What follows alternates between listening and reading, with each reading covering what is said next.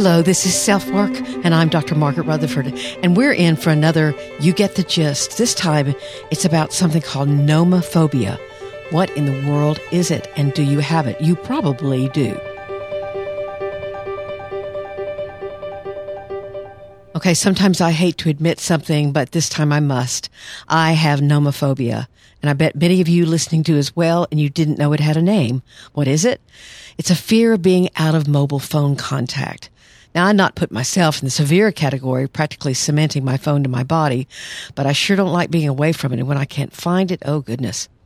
When I read this article about nomophobia, I immediately thought of a TV commercial that watches someone wake up, and the first thing they reach for is not their partner or their pillow or their dog, but their phone. Iowa State University researchers offer a more complete definition, and here it is. It refers to fear of not being able to use a smartphone. It refers to the fear of not being able to communicate, losing the connectedness that smartphones allow, not being able to access information through smartphones, and giving up the convenience that smartphones provide.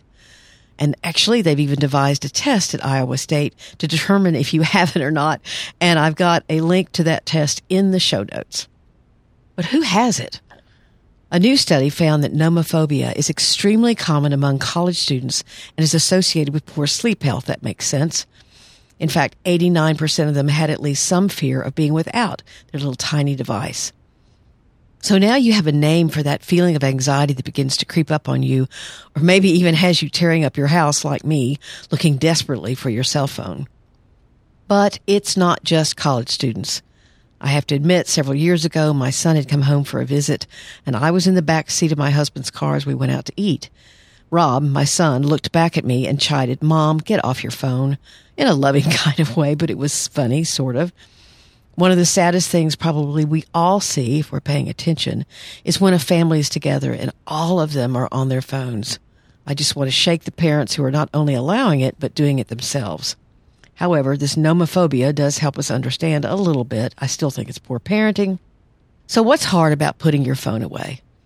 There have already been studies that have shown that dopamine, the neurotransmitter that's associated with seeking and desiring something, fires away when we hear the text or message notifications on our phones or laptops. So there's an increase in dopamine. This dopamine system, the wanting system, propels you to action, and the opioid system, which is the liking system, makes you feel satisfied and therefore pause your seeking.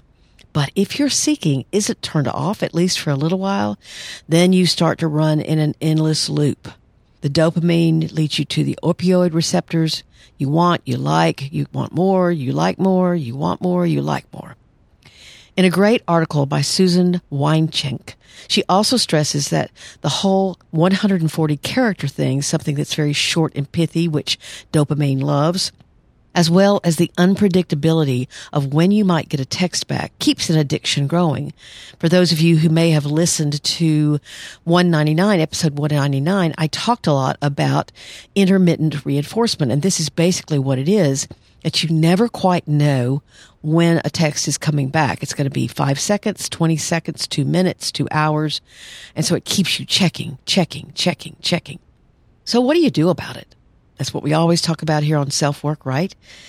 First, you keep yourself on a schedule. You can use that format on your phone that allows you to actually track the amount of time you're on your cell phone.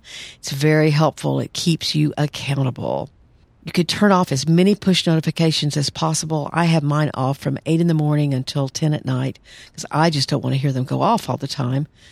You take distracting apps off your home screen. You don't go to bed with your phone, although it's my alarm clock, so that's my excuse.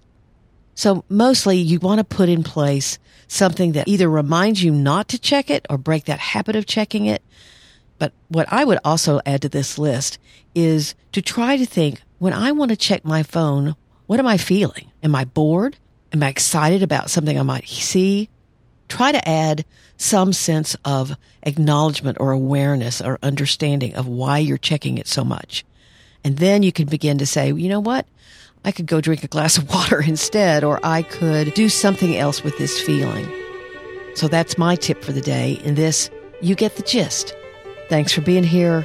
Take very good care. I'm Dr. Margaret, and this is SelfWork.